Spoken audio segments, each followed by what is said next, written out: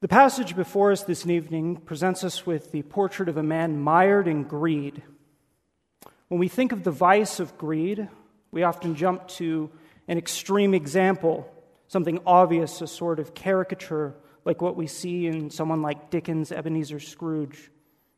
Someone so obsessed with money that he ceases to care for anyone or anything, including himself, except for money. It's not that people like this don't exist or have never existed, but I'm willing to guess that most of us here feel somewhat safe from this sort of temptation to make money, to make wealth, all that we are, the sole source and focus of our desire. Our passage this evening tells us that greed is much more pervasive, usually less obvious. It is sin that creeps up on us and destroys our soul. It is one of the worst forms of idolatry that we can engage in because it replaces God in every aspect of our life. Greed, as we will see, often begins with an inflated love of self. It draws us away from our sense of dependence on God and blinds us to the realities of death, judgment, and hell. This passage will help us see many of the different aspects of greed, how it can be confused with a sense of industriousness, how it can be confused with contentment. And despite all the ways we may justify our greed, we will see that it ultimately keeps us from being rich towards God. And we will find that if we are locked in this sort of temptation, we will have lost our souls for the very thing we falsely trusted in. Our passage begins with an unnamed man making a request to Jesus to come and help him with a financial dispute with his brother. From what we read, it seems fairly obvious that his brother has received all of his father's possessions, and this man is hoping that he can get Jesus to intervene on his own behalf to get a share of this inheritance. Christ rebukes the man in two ways. First, he raises a question. Man, who made me a judge or arbitrator over you? This man almost certainly did not believe that Jesus was the Lord and judge over the universe. He likely only believed that Jesus was a spiritual authority, someone who had expertise in Scripture rather than in law or finance. This request from the man then is an attempt to leverage Christ's spiritual authority over his brother in a way that we could only describe as abusive. Out of his covetousness, this man is willing to put illegitimate pressure on his brother to try and turn this dispute about an inheritance into some sort of spiritual matter. But Jesus was quick to point this out and refuse it firmly. This is a good reminder that greed is not an isolated sin. No sin ever is. For this man, greed led him to abusiveness. For others, greed can lead to fraud or even murder. A greedy heart has very few boundaries when it comes to getting what it wants. The second way we see that Christ rebukes this man is seen in what he then says to the crowd. Turn with me to verse 15. Take care and be on your guard against all covetousness, for one's life does not consist in the abundance of his possessions. This man has made what he could get the central aim of his life. To elaborate, to illustrate this danger, Christ then presents us with a parable, which begins like this. The land of a rich man produced plentifully, and he thought to himself, what shall I do? For I have nowhere to store my crops. And he said, I will do this. I will tear down my barns and build larger ones. And there I will store all my grain and my goods. Here we see the first danger of greed, what we can call the confusion between contentment and covetousness. This man is not cheating or stealing to gain his wealth. He's coming to it by honest means, and he's managing his affairs in a way that we might be inclined to admire. How often have any of us masked our greed under the pretense of simply being a hard worker? Scripture certainly approves of hard work. We can recall what we find in Proverbs 6, which says, "Go to the ant, O sluggard, consider her ways and be wise. Without having any chief officer or ruler, she prepares her bread in summer and gathers her food in harvest. How long will you lie there, O sluggard? When will you rise from your sleep? Sleep, a little slumber, a little folding of the hands to rest. And poverty will come on you like a robber, and want like an armed man." Do we use this sort of wisdom as an excuse for a love of money? It's good to be industrious. It's good to be prudent with what God has given you. But what are we managing our affairs for? What's our aim? What is the motive with all this hard work? The problem for us and for this man is never about how much we actually have. It's never about the extent of our wealth or the success of our business. It's about what we want for it and what we desire from it. And what does this man desire from his wealth? We see in verse 19 that the man says, "And I will say to my soul, soul, you have ample goods laid up for many years. Relax, eat, drink, be merry." This is the second danger. See clearly this spiritual motivation that this man has. See how he speaks comfort to his soul with material wealth. His sin is not in desiring to enjoy the fruits of his labor or appreciating the good gifts which God has given to him. His sin is in resting his soul, his life, and what he has earned, and placing before his own soul material comforts of this world. We cannot confuse our sense of contentment, which is being at peace with what God has given us, whether ill or good circumstances, with greed, which is finding an excessive love in what God has given us, a love that's inappropriate to its object. The line between the two may seem thin, but the danger is certain. For us who do not have a great deal of wealth, this can still be a temptation. Do we strive for money thinking that if we just have enough to get by, we will be at peace?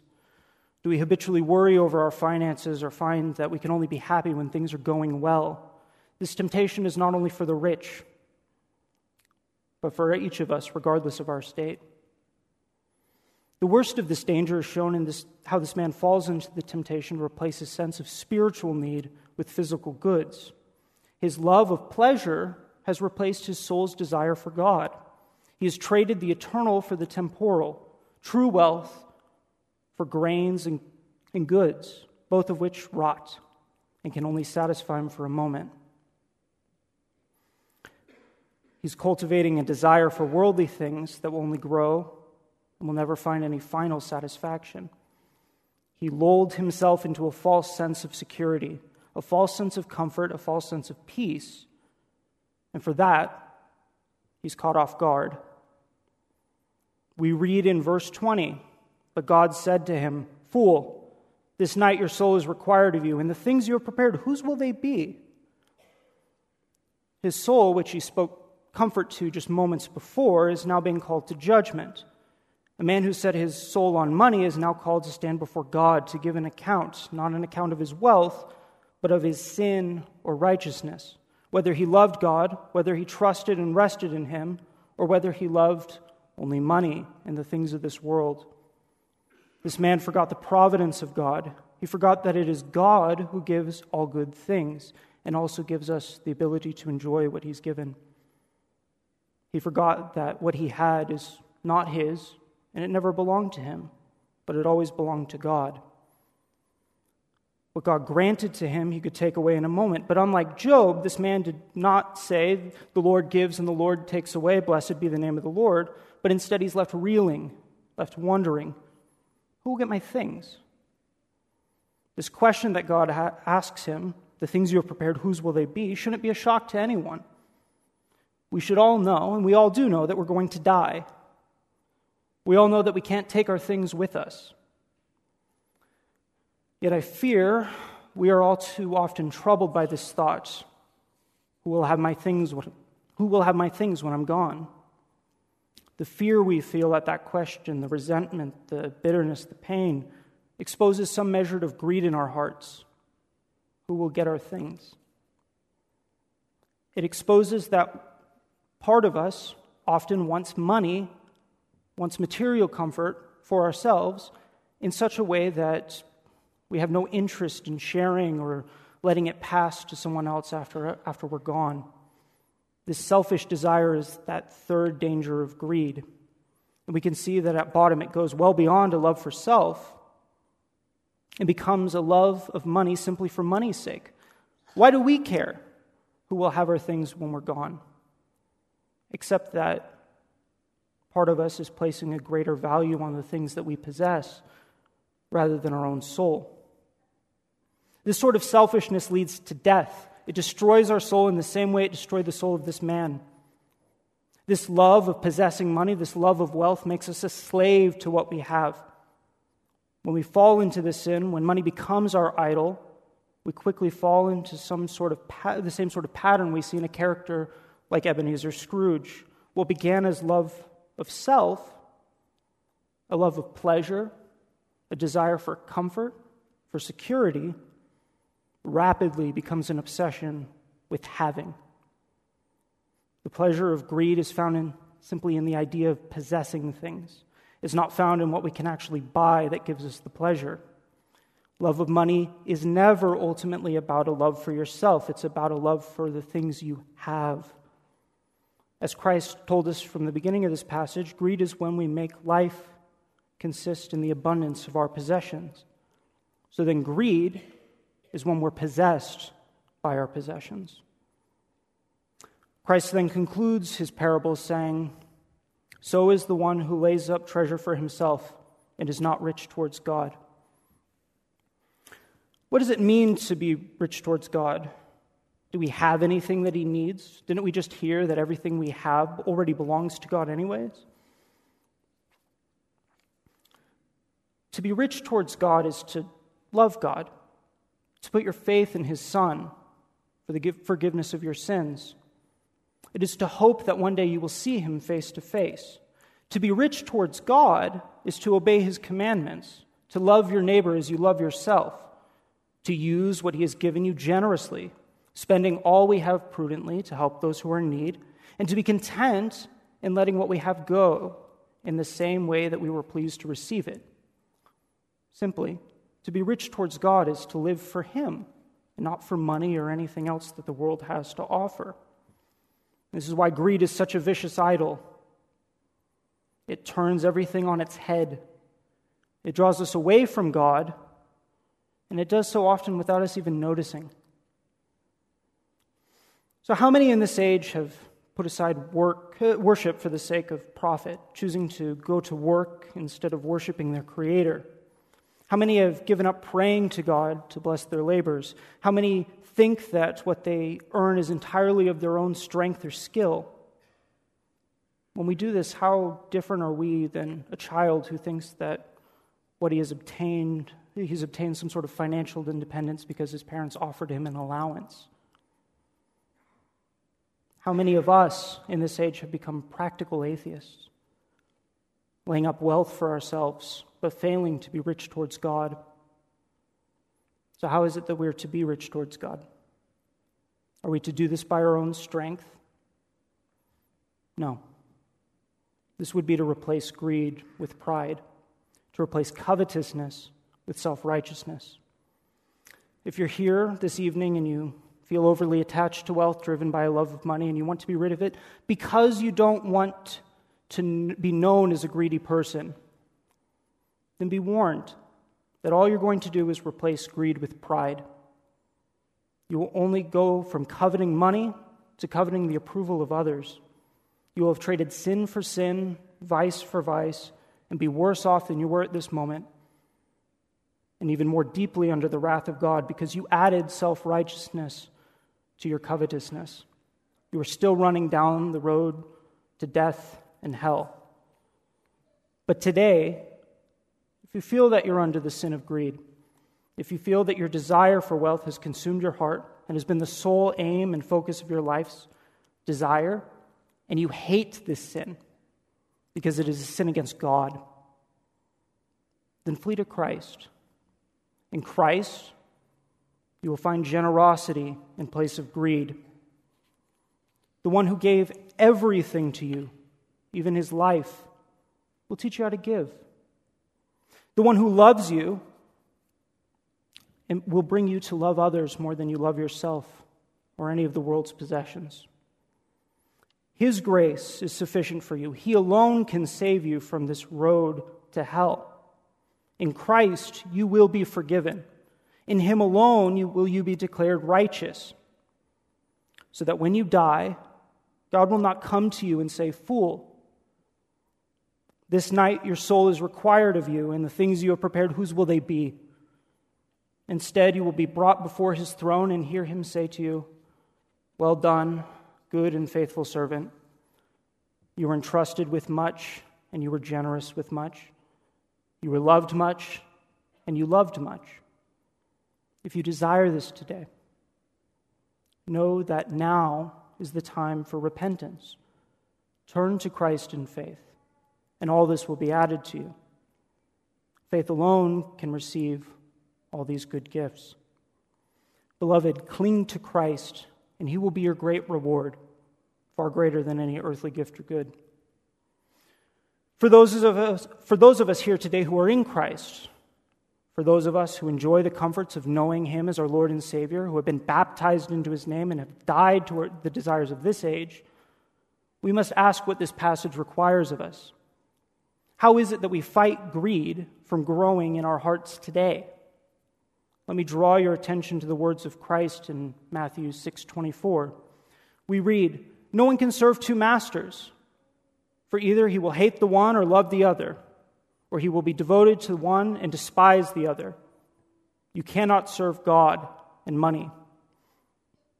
This passage is not telling us that the love of money crowds out, it's not only telling us that the love of money crowds out the love of God in our hearts, but it can be thought of in the opposite direction.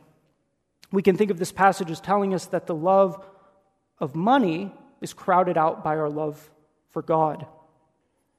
If we serve God, we cannot serve money. If we love him, we will hate greed. So as we grow in being rich towards God, we will necessarily grow to hate greed in our heart. We will want more and more to put to death every covetous desire and intent that we have. As we heard earlier, being rich towards God is to trust in him, hope in him, love him. But also it includes a desire to love others in obedience to God. Part of putting greed to death is growing in the virtue of generosity. And so, as we read in passages like James 1:27, we hear that religion that is pure and undefiled before God the Father is this, to visit orphans and widows in their affliction. In a similar way, John asks in 1 John 3:17, if anyone has the world's goods, wealth, money, time, possessions, anything, and he sees his brother in need, yet closes his heart against him, how does God's love abide in him? We show ourselves to belong to Christ by the way we use our wealth to help our brothers and our sisters in Christ. The call of this passage is to be rich towards God, which includes being rich towards one another. Now here, I'm not telling you to whom or how much you ought to give your money. Rather, we are hearing that we ought to be eager to give what we can, where we can, to whom we can. To give prudently, so that what you give is not wasted or misused, but to give nonetheless. Remember also that greed, the desire for wealth and money, can affect those who have very little. And so too, we must remember that even for those of us who have very little, we are still being called to be generous with what little we have, even if all we have to give is our time.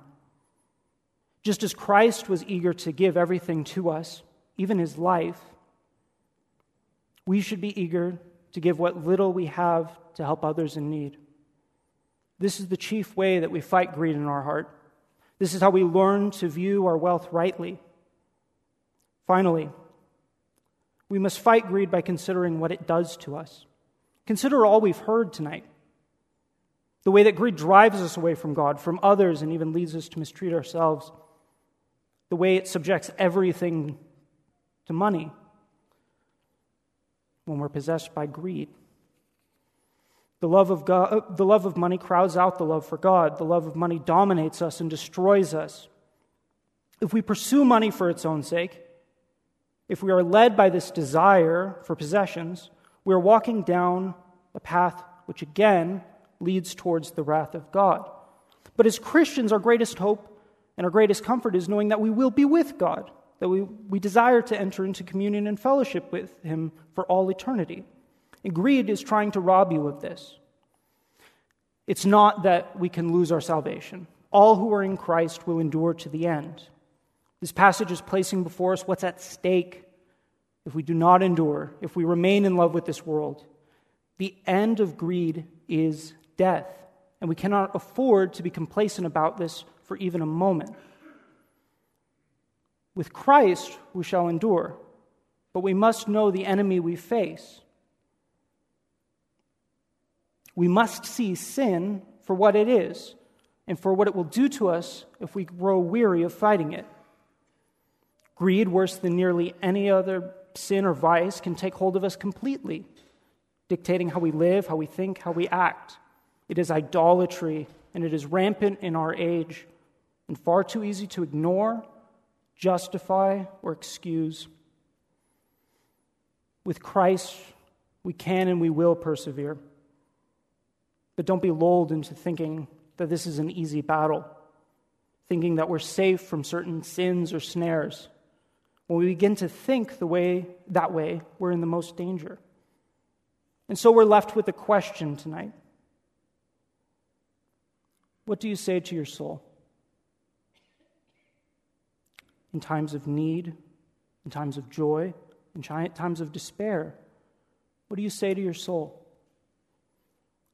Do you say, soul, your savings are good, the stock market is up, be happy, don't feel anxious, you're taken care of, you have everything you need? Do you speak material comfort to your soul? Or when you speak to your soul, do you say, soul, you have Christ. He belongs to you and you belong to Him. Be at peace, for He is with you. He will never leave you nor forsake you. Where we run in times of trouble is where our heart lies. Do we run to that which never perishes? Or do we play the fool and put our hope in something that was never ours to begin with? Let us pray. Our great and glorious Lord, you who gave us everything we have, apply this word which we have heard to our hearts. Speak to us the joy of knowing you. Teach us by your Spirit to root out every touch of greed in our hearts, to live in a way that is pleasing in your sight. Help us to walk each day in a way that is upright and godly, so that we may be ready to give a good answer at that day of our death to Christ, who is our Lord and Savior. To Him, along with the Father and the Holy Spirit, be all honor and glory now and forevermore. Amen.